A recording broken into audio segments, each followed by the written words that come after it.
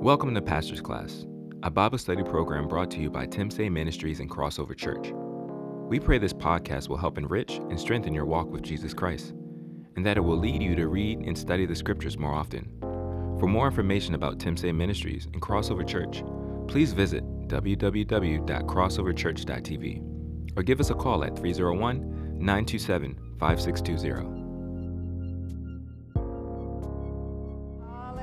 Hallelujah. Are you truly here to worship? Is that why you're here? You're here to worship, amen? Hallelujah, hallelujah, hallelujah. Before we actually get into the teaching tonight, I just want us to pray for one more area, and that is Sunday is our Seed Sunday. Amen? So we want to take a moment to pray about that, because one thing we know is that there are many things that we can put our money to, right? But God is not finished building his house. He's not finished with building his people, and he has a great, great work for us to do, not only here in Hydesville, praise God, but in Odenton. And I don't know how many of you, how long you've been around, but I've been around forever. In this place is what I mean. And we've always had a building fund. And I can honestly say that in the beginning, I didn't quite get it. I didn't quite understand it. But when I see what God did for us in getting that building, it became so clear. So clear. The vision that he's given our pastor to just always have a building fund. And there were moments where he actually called it a building funny.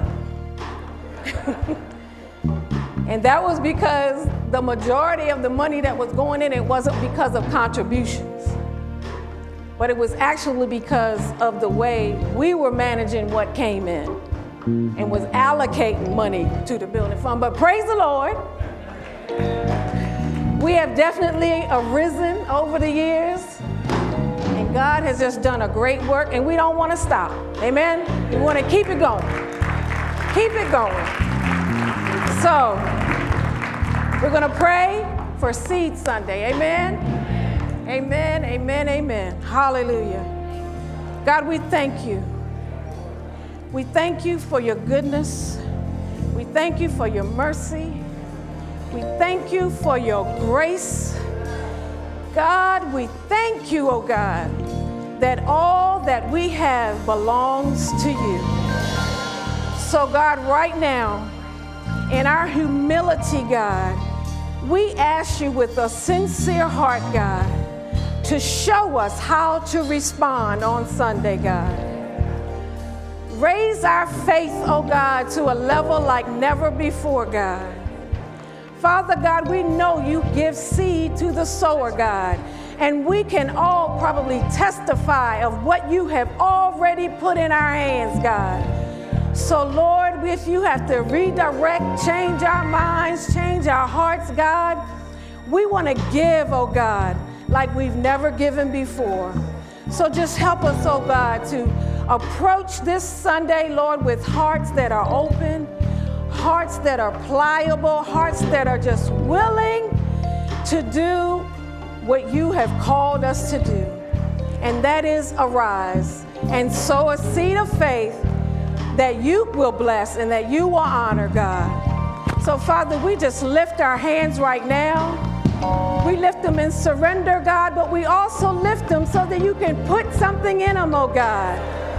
So, Father God, with our hands lifted up, Lord, and our mouths filled with praise, oh God, we want to bless your holy name. We love you, God.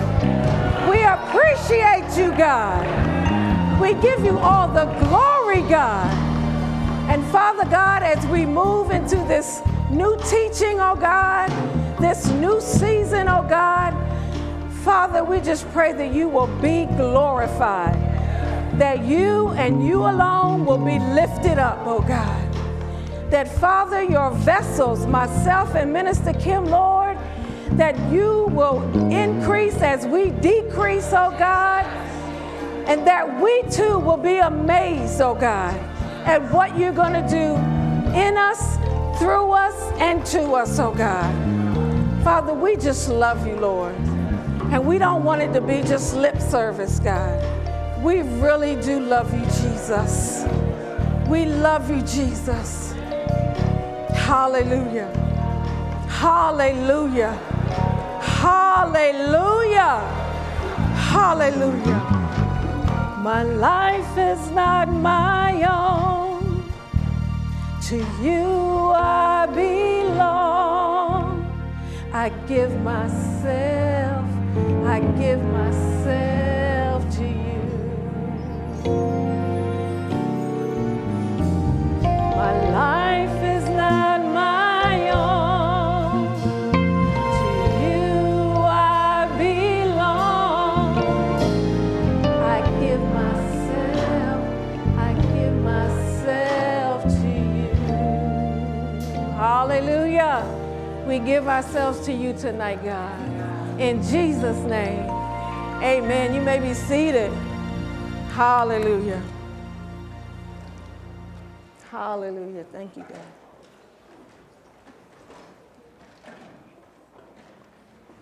So as Minister Ron has already informed you, we're beginning a new series of teachings tonight under the topic of a call to worship.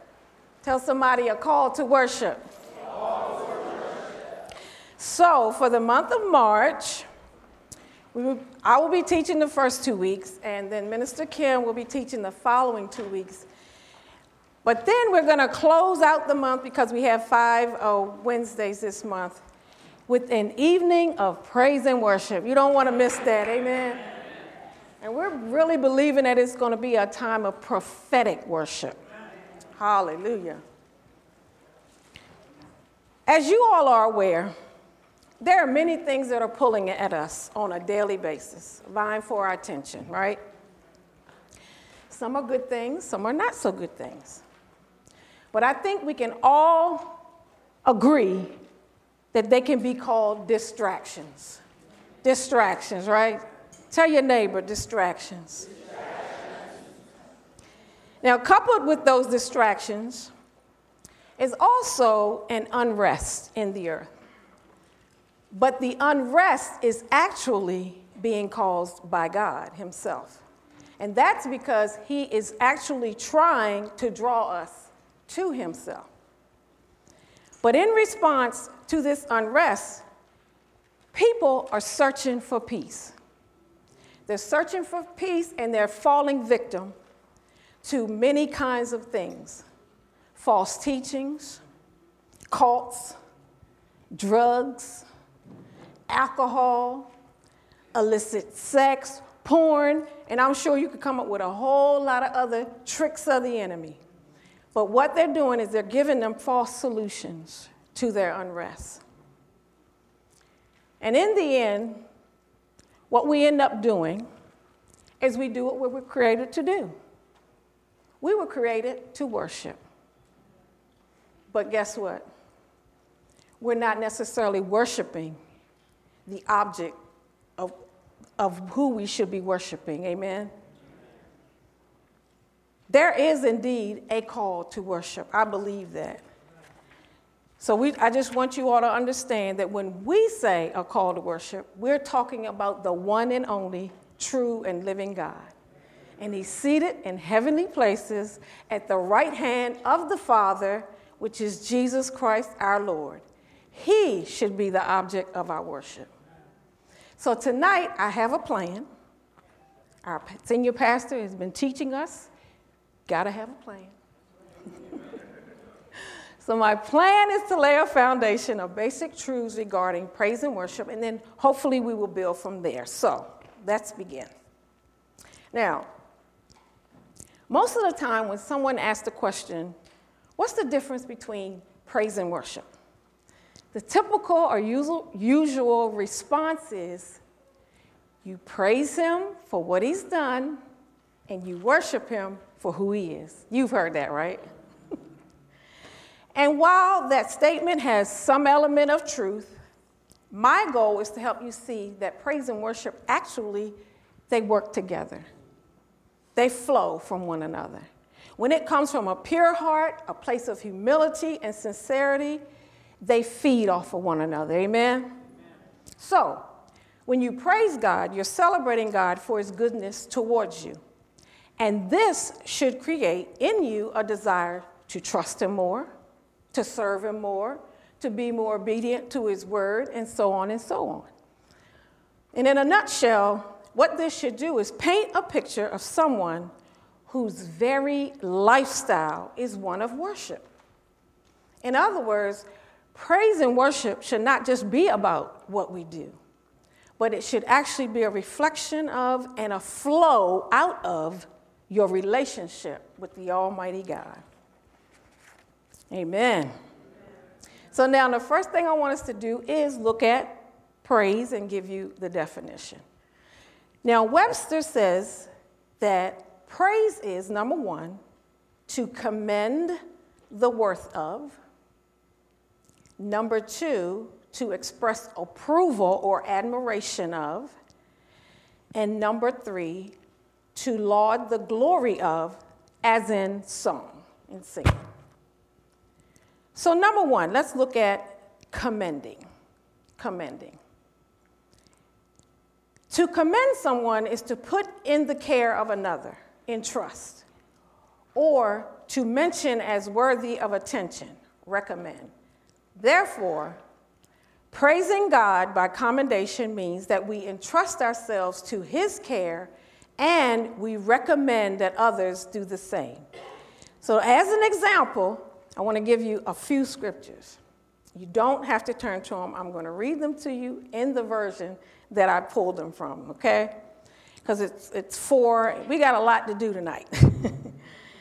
So first there's Psalm 7:1, and it says, O Lord my God, in thee do I put my trust. Save me from all them that persecute me and deliver me. That's King James.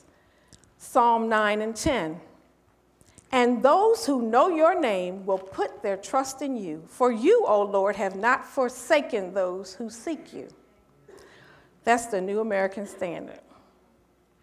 Psalm 16, verse 1 says, Preserve me, O God, for in thee do I put my trust. King James. And then the last one is Psalm 20, verse 7.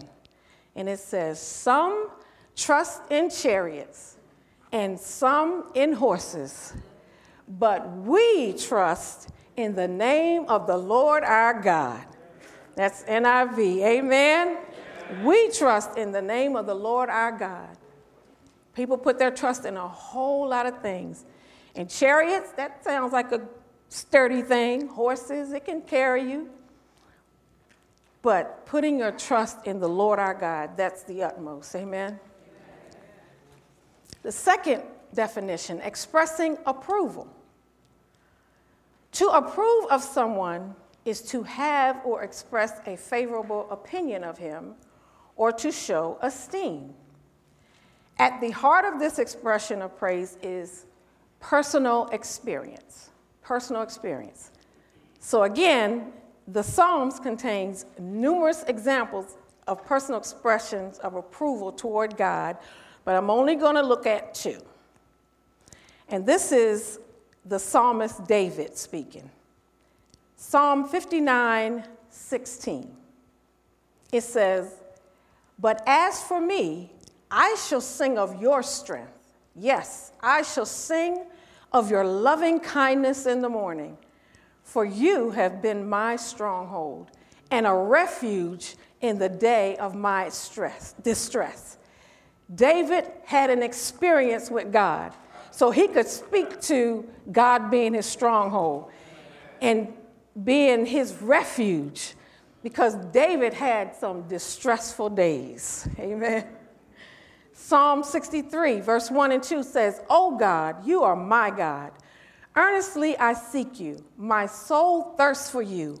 My body longs for you in a dry and weary land where there is no water. I have seen you in the sanctuary and beheld your power and your glory. Again, personal experience. Praise by approving is turning our thoughts toward God and remembering how He has won our acclaim. It is reciting the wonder of who He is and how He has made a difference in our life and in the life of others. So that's expressing approval. Number 3, glorifying.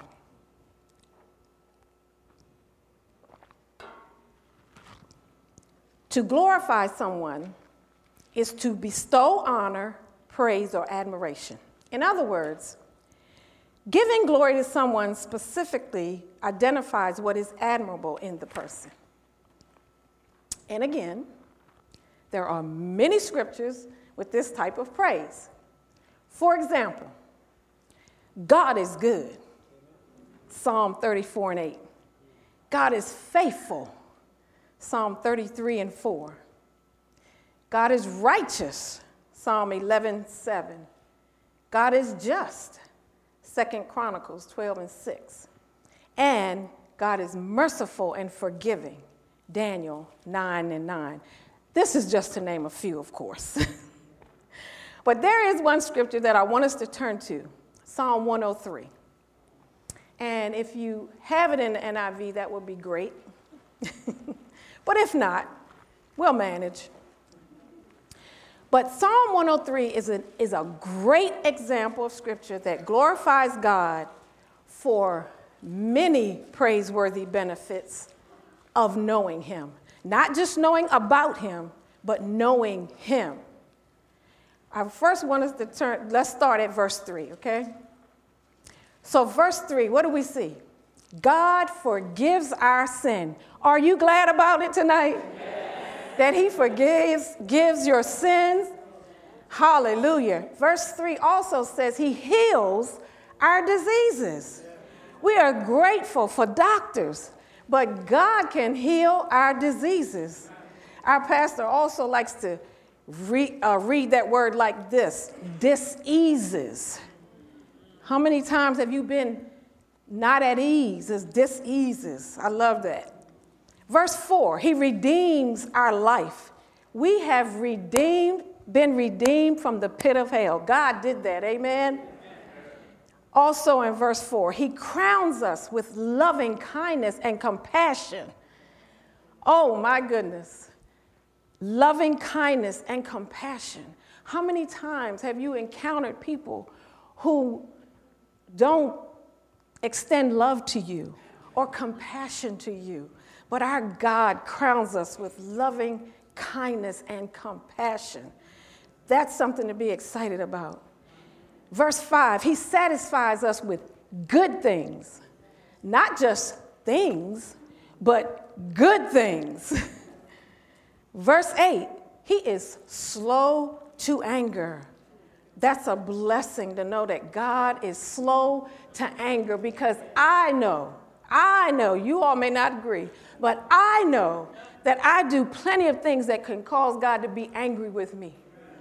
But He is slow to anger. Verse 9, He does not always accuse. Hallelujah. How many of you have been accused? Whether justly or unjustly. You don't want to be accused. Also in verse 9, He does not keep His anger forever. So not only is He slow to anger, but He doesn't hold on to it.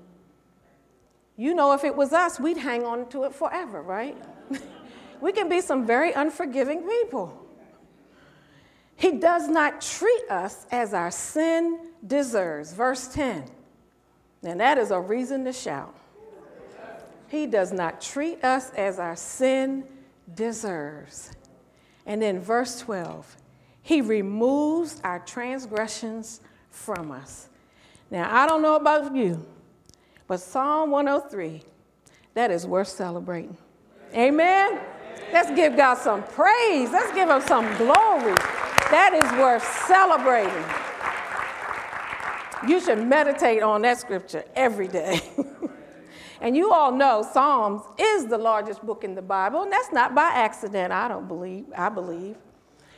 It's the longest book of the Bible, and it's that way, I believe, for a purpose, because God created us to praise him and to worship him. Amen. Amen. Now, I want to give you 3 characteristics of praise. Just 3. Not saying that it's all inclusive. The first one is praise puts God in first place. Praise puts God in first place. Praise is always turning our attention from ourselves to God. It's remembering and recounting who he is and what he's done instead of focusing on ourselves. And if we were to be real honest, we would have to admit that we are incredibly self-absorbed, self-centered people. Amen?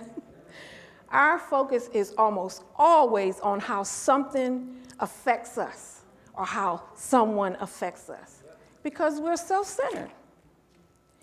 Praise helps us to focus our thoughts on his majesty and his power, and it invites others to do the same. So praise puts God in first place, where he belongs. Secondly, praise flows from our friendship with God. It flows from our friendship with God. People who praise God regularly are able to do so because they spent time with him. They spent time getting to know him, getting to know his true nature and his character.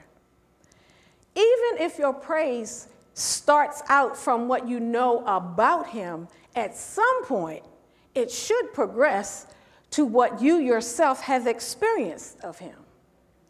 See, if you were to try to brag about someone that you didn't know personally, then your praise of them would probably lack sincerity, right?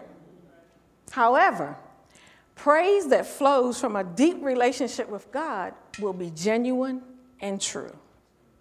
So praise flows from our friendship with God. And then the third one, praise is a conscious choice. Praise is a conscious choice. Praise is an act of your will. When you offer God true praise, you are making a conscious decision to commend, to approve, and to glorify him. With that, praise should not be based on your feelings or your emotions.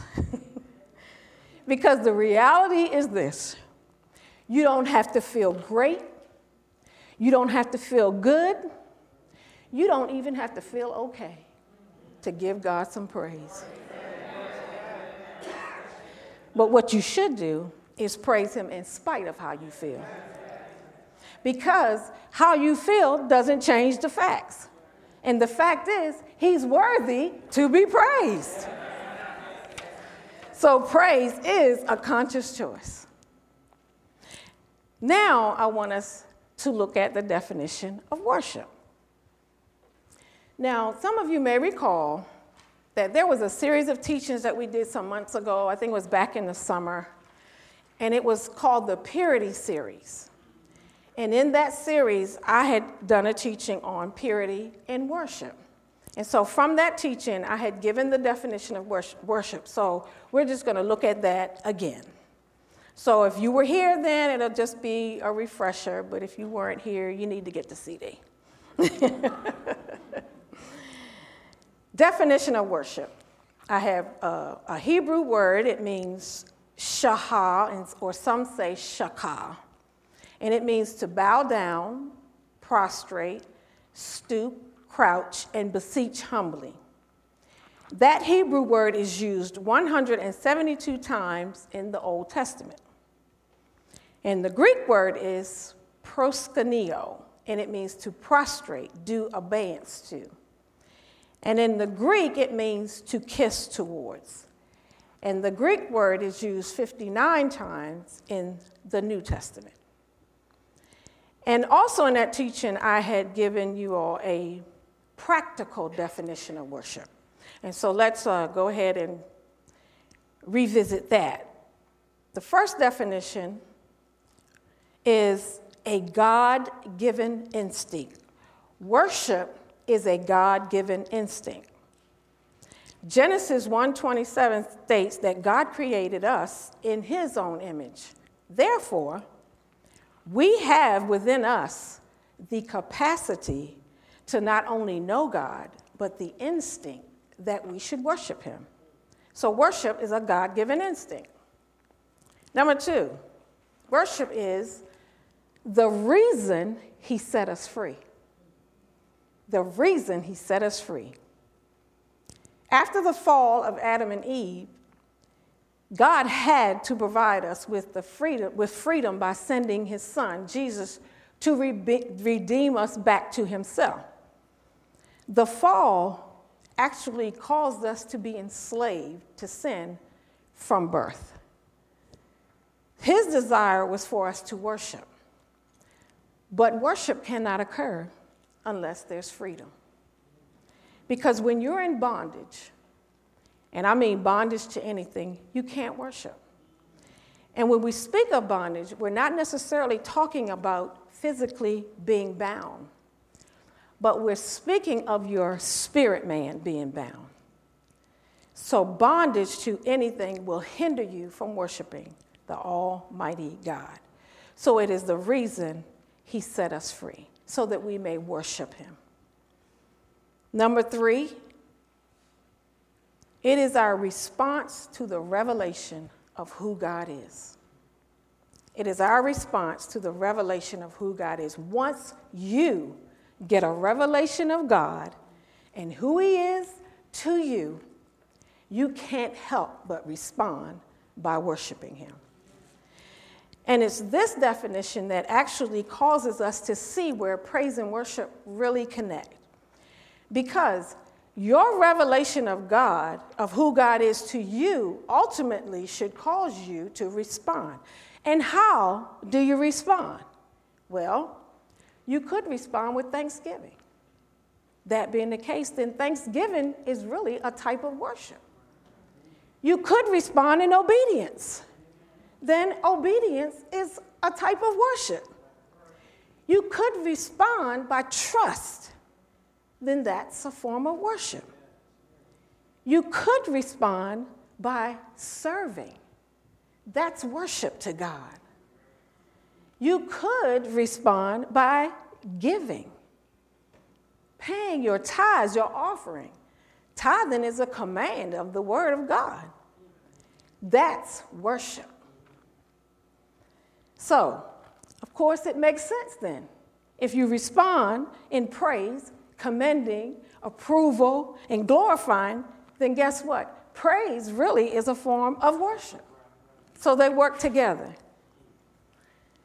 They flow from one another.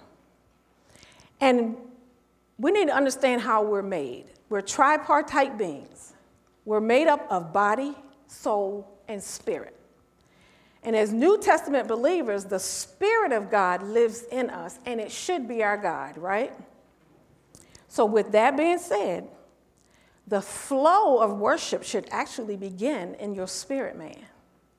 The spirit man causes your soul to feel it, and then your body acts it out.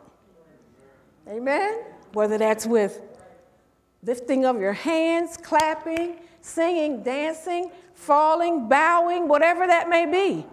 But it's got to begin in the inner man. The more intimate your relationship with God, the more your worship will begin in your inner man, your spirit man. And when the Spirit flows through us back to God, that's when we should experience worship at a priceless level. And when something is priceless, that means it's extremely valuable. When you can't put a price on something, that makes it valuable. So, the worship is a God-given instinct, the reason he set us free, and a revelation of who God is. Amen? Amen. God is good. So now, I can get into the main teaching. And that is tonight, the main thing I want us to look at tonight is creating an atmosphere of worship. Creating an atmosphere of worship. And I really do want to encourage you to get that other teaching, because I also, in that teaching, gave 7 characteristics of a true worshiper. And I think you'll be able to see just how everything builds on one another. Amen? Okay. Creating an atmosphere of worship. Whether you believe it or not, we are capable of controlling our atmosphere to a great degree. Therefore, doing what is necessary to create an atmosphere of worship is going to require from us a conscious effort and a willing heart. We, as children of God, must be willing to make ourselves vulnerable before God if we want to experience worship at a new level. So, this atmosphere of worship, it has to begin in us. It has to begin in our hearts, hearts that are pure, because that's where our treasure is, amen? That's where we put significance and importance. It's in our hearts. So now we're going to look at essentials to building an atmosphere of worship. Essentials to building an atmosphere of worship. The first essential we're going to look at is godly habits. Tell your neighbor, godly habits. Godly habits can build a dwelling place of God's presence. The first aspect about godly habits that I'm going to talk about tonight is consistent behavior. Let's turn to Romans chapter 4, verse 20.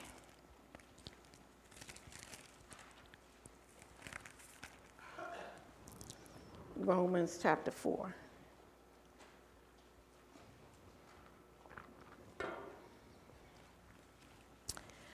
Romans chapter 4, verse 20. If you're there, say amen. Amen. And this section of scripture is actually talking about Abraham. And it says, "Yet, with respect to the promise of God, he did not waver in unbelief, but grew strong in faith, giving glory to God." Abraham was consistent. He was consistent in his view of God. And we must be consistent in our view of God, because this consistency can establish a building process that prepares our temple of worship.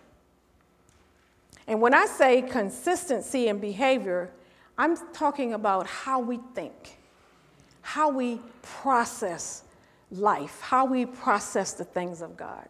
So we must have a consistent view of God. We as Christians must come to a place of trusting in the God we serve. In other words, we cannot be fickle. Do you know what fickle means? Unstable. Unstable, believing 1 minute that he'll do what he says, and then the next minute you're ready to give up. And I know even tonight when we were prayer, I was back in the chapel and we did confession. My time was literally spent saying, God, I don't want to be a fickle Christian. I don't want to believe that God can keep me in my marriage, but he can't keep me in my finances, or that God can keep me on my job, but he can't use me in the gifts that he's given me. I don't want to be fickle. I don't want to be up and down, you know, not totally trusting him. I don't want to believe his word one day and then doubting it the next. We cannot be fickle. This is not consistency. We can also not be fuzzy in who God is. We have to be very, very clear on who he is. his very nature, and his character. That is not consistent behavior when you're fuzzy about who God is. This is going to affect your worship of God. And not only that, it's going to cause you to start worshiping the promise or the things that you desire from him. And we don't ever want to get to that place where we're worshiping what we can get or what we desire. Or they may even be things that he's promised us. But we don't want to worship that and stop worshiping God. Amen? So godly behavior. Secondly, I want to look at building wisely or foolishly. Let's look at Luke chapter 6. Luke chapter 6. And we're going to start at verse 46. Luke chapter 6. If you're there, say amen. Amen. And it reads, "And why do you call me Lord, Lord, and do not do what I say? Everyone who comes to me and hears my words and acts upon them, I will show you whom he is like. He is like a man building a house who dug deep and laid a foundation upon the rock. And when a flood rose, the torrent burst against that house and could not shake it, because it had been well built. But the one who has heard and has not acted accordingly is like a man who built a house upon the ground without any foundation. And the torrent burst against it, and immediately it collapsed. And the ruin of that house was great." Can you imagine a house not being built with no foundation? I mean, a weak foundation is one thing, but no foundation? So not only should our thoughts be consistent, but our conduct must be consistent. And the reason our conduct should be consistent is because we're being watched. We're being watched. We're being watched by God, of course. We're being watched by the people of God, and we're being watched by the world. In other words, you cannot say one thing but do something totally opposite. We're talking about creating an atmosphere of worship, right? How many members of the praise team are here tonight? Amen. Praise God.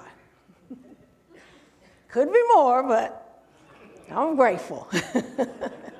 We are talking about worship, right? Well, what I want to encourage you guys in is this. When you stand before a congregation, you're in a position of leadership.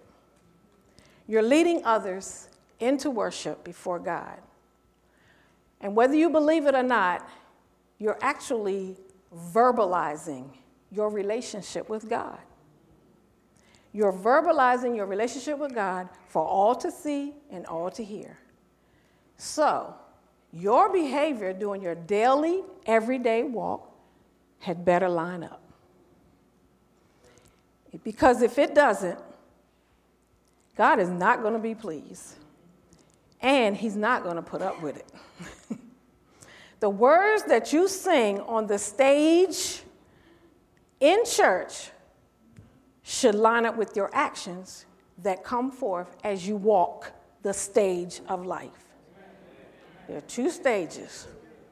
There's the literal stage, and then your life is a stage, and it should add up. But you know what? Even with me telling you that really shouldn't be your motivation.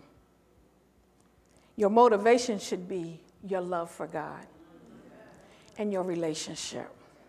Because guess what? We're all children of the King. And children of the King act a certain way. We can't act like the world acts. We're in the world, but we're not of the world. Amen? Amen. building wisely. That should be our goal.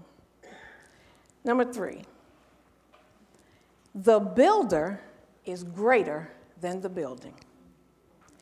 Let's turn to Hebrews chapter 3. Hebrews chapter 3.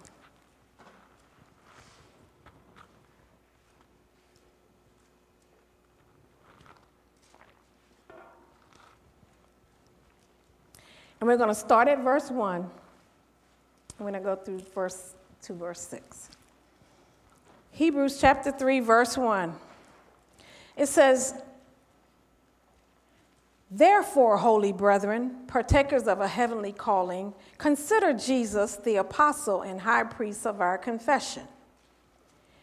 He was faithful to him who appointed him, as Moses also was in all his house. For he has been counted worthy of more glory than Moses, by just so much as the builder of the house has more honor than the house. For every house is built by someone, but the builder of all things is God. Now Moses was faithful in all his house as a servant for a testimony of those things which were to be spoken later. But Christ was faithful as a son over his house, whose house we are, if we hold fast our confidence and the boast of our hope firm until the end. In order for our temples to be built properly, we must allow the greatest builder of all to build it, and that's Jesus. So our thoughts must be on him. Because here's the reality. If you don't allow Jesus to build your temple, Satan will. He will take every opportunity that you give him to add a pebble here, a stone there, a rock here, a rock there. He's going to take it. And when Satan gets through with you, you will realize that you haven't been built up at all, but rather you've been torn down. And we want to be built up. Jesus is in the building business. Hallelujah. Satan is in the tearing down business. And he camouflages things. He can make you think you're being built up by some of the things that he has you doing. But like I said, in the end, you'll see that you really have been worn down, torn down, beat down. Hallelujah. So we have got to honor the builder, Jesus. We must be faithful servants of God, which results in us becoming holy habitations for the dwelling of the Holy Spirit. That's our goal, to become holy habitations for the dwelling of the Holy Spirit. Let's look at essential number 2. Building a corporate environment for a habitation of God in the Spirit. Establishing corporate order and participation is essential to building a habitation of God in the Spirit. Let's turn to Ephesians chapter 4. And we're going to start at verse 11. Ephesians chapter 4, verse 11. I need to hurry up. If you're there, say amen. Okay, we're going to read. And he gave some as apostles, some as prophets, some as evangelists, some as pastors and teachers for the equipping of the saints for the work of service to the building up of the body of Christ, until we all attain to the unity of the faith and of the knowledge of the Son of God, to a mature man, to the measure of the stature which belongs to the fullness of Christ. As a result, we are no longer to be children tossed here and there by waves, carried about by every wind of doctrine, by the trickery of men, by craftiness and deceitful scheming. But speaking the truth in love, we are to grow up in all aspects into him, who is the head, even Christ, from whom the whole body, being fitted and held together by that which every joint supplies, according to the proper working of each individual part, causes the growth of the body for the building up of itself in love. Now, the first point that we looked at, godly behavior, it focused primarily on the building up of our individual temples. But now we're going to focus on the corporate building. That's us, the body of believers. We as the body of believers, we must first be unified. We must be on one accord. There can be no division, because a house divided against itself cannot stand. Amen? Not only must we be unified, but we must be supportive. Each ministry being supportive of one another. And when I think of this, I can't help but think of the project that we've been doing for the past 2 years, which is the Christmas store. Our Christmas store was actually birthed from one ministry, Sister Mona and the single moms. But that Christmas store could not be effective. It could not have the impact that it had on our community if all of our ministries didn't come together and support one another. Amen? We must also be equipped with tools that when they're put together, they fit, they work together for the glory of God. In this house, I am so thankful that whenever a pastor, a minister, a deacon, whoever gets up in this pulpit or in a classroom or wherever, and they teach from the Word of God, they are equipping us, amen? And they're equipping us to do the work of service. See, we can't do all the same things because we all have unique functions and responsibilities. And we can't reach our full potential in God by just building up our individual mansions or our individual domains, but the body of Christ's effectiveness is only going to be seen as we come together to form a strong house for the Lord, the army of the Lord. We are the army of the Lord. Amen? Amen. And now, our last essential, building an environment of worship. Let's turn to Isaiah real quick. Isaiah.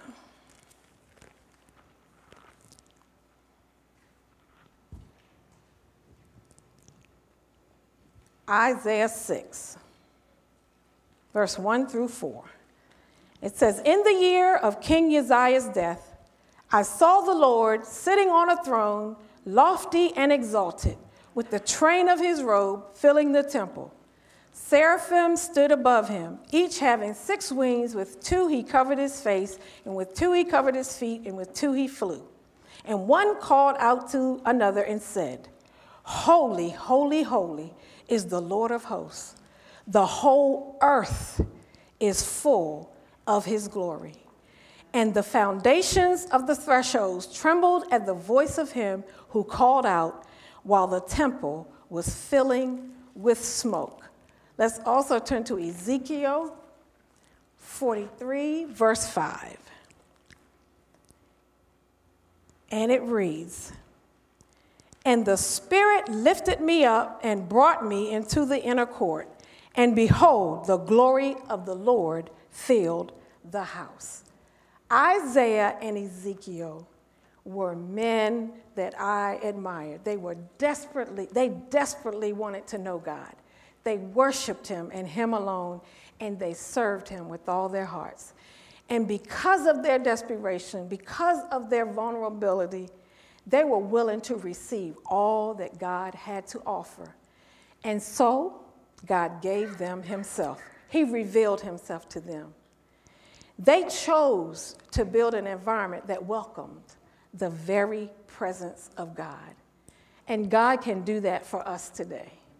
But it's up to us. God revealed himself for a purpose. Everything that God does is for a purpose, and is for an eternal purpose. And when he reveals himself to us, it will also be for an eternal purpose. That should be our desire, to have God reveal himself like never before. Let's look at one last scripture Well, actually, it's not the last one. Revelation 4. Revelation chapter 4.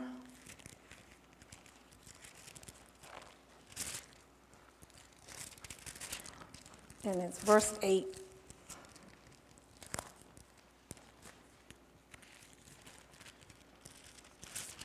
Revelation chapter 4. Verse 8 through 11, it says, "And the 4 living creatures, each one of them having 6 wings, are full of eyes around and within, and day and night they do not cease to say, 'Holy, holy, holy is the Lord God Almighty, who was and who is to come.' And when the living creatures give glory and honor and thanks to him who sits on the throne,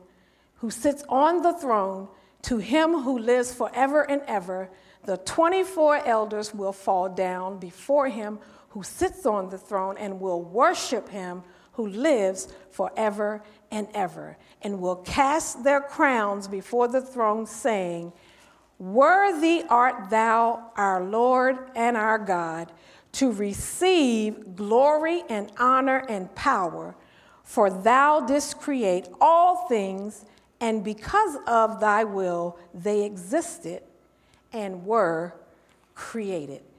God reveals the throne of heaven. And we should strive to experience this type of atmosphere or environment, because then and only then will we experience worship at a greater height than ever before. In order for this to occur, we must think of ourselves as heavenly tabernacles of worship. We have to see ourselves as heavenly tabernacles of worship. Because after all, we do house the Holy Spirit, right? Hallelujah. Secondly, and lastly, the earth as an environment of worship. We want to look at the earth as an environment of worship. Habakkuk. That's Habakkuk chapter 2, verse 14.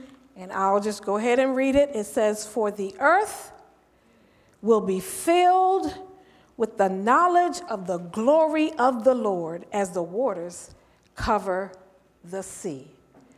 The day will come when the whole earth will be filled with the glory of God, and it will become a place of worship. The whole earth will be shouting. The whole earth will be singing. The whole earth will be praising our God. The whole earth will be making a joyful noise to the Lord. Hallelujah. Psalm 66, 1 and 2 says, "Shout joyfully to God, all the earth. Sing the glory of his name. Make his praise glorious." And those of us who belong to him and are in the earth, we are going to be the ones making the glorious praises. Hallelujah. Hallelujah. Hallelujah. Ephesians 1, verse 11 and 12 says, "In him we were also chosen, having been predestined according to the plan of him who works out everything in conformity with the purpose of his will, in order that we, who were the first to hope in Christ, might be for the praise of his glory." This is why we were chosen before the foundation of the earth. It is our destiny to praise the Lord. We are for his glory, not our glory. Amen? Amen. Amen. So as I close, I'd like to just close with this. Our wills dictate whether or not we will worship God to the degree that he deserves. And that's because we do have the capacity to create the proper atmosphere that is welcoming the Holy Spirit. This begins in us as individuals, then as a body of believers, so that ultimately we see the whole earth as a place of worship. We have to be intentional. We have to be conscientious. We need to make it our business to create an atmosphere of worship. First, starting with your individual temple, so that wherever you go, you will be the catalyst to your surroundings also being a place of worship. You can change the atmosphere. We can change the atmosphere individually and corporately. So let's just do it. Amen? Amen. Hallelujah. Let's stand. Thank you for listening to Pastor's Class.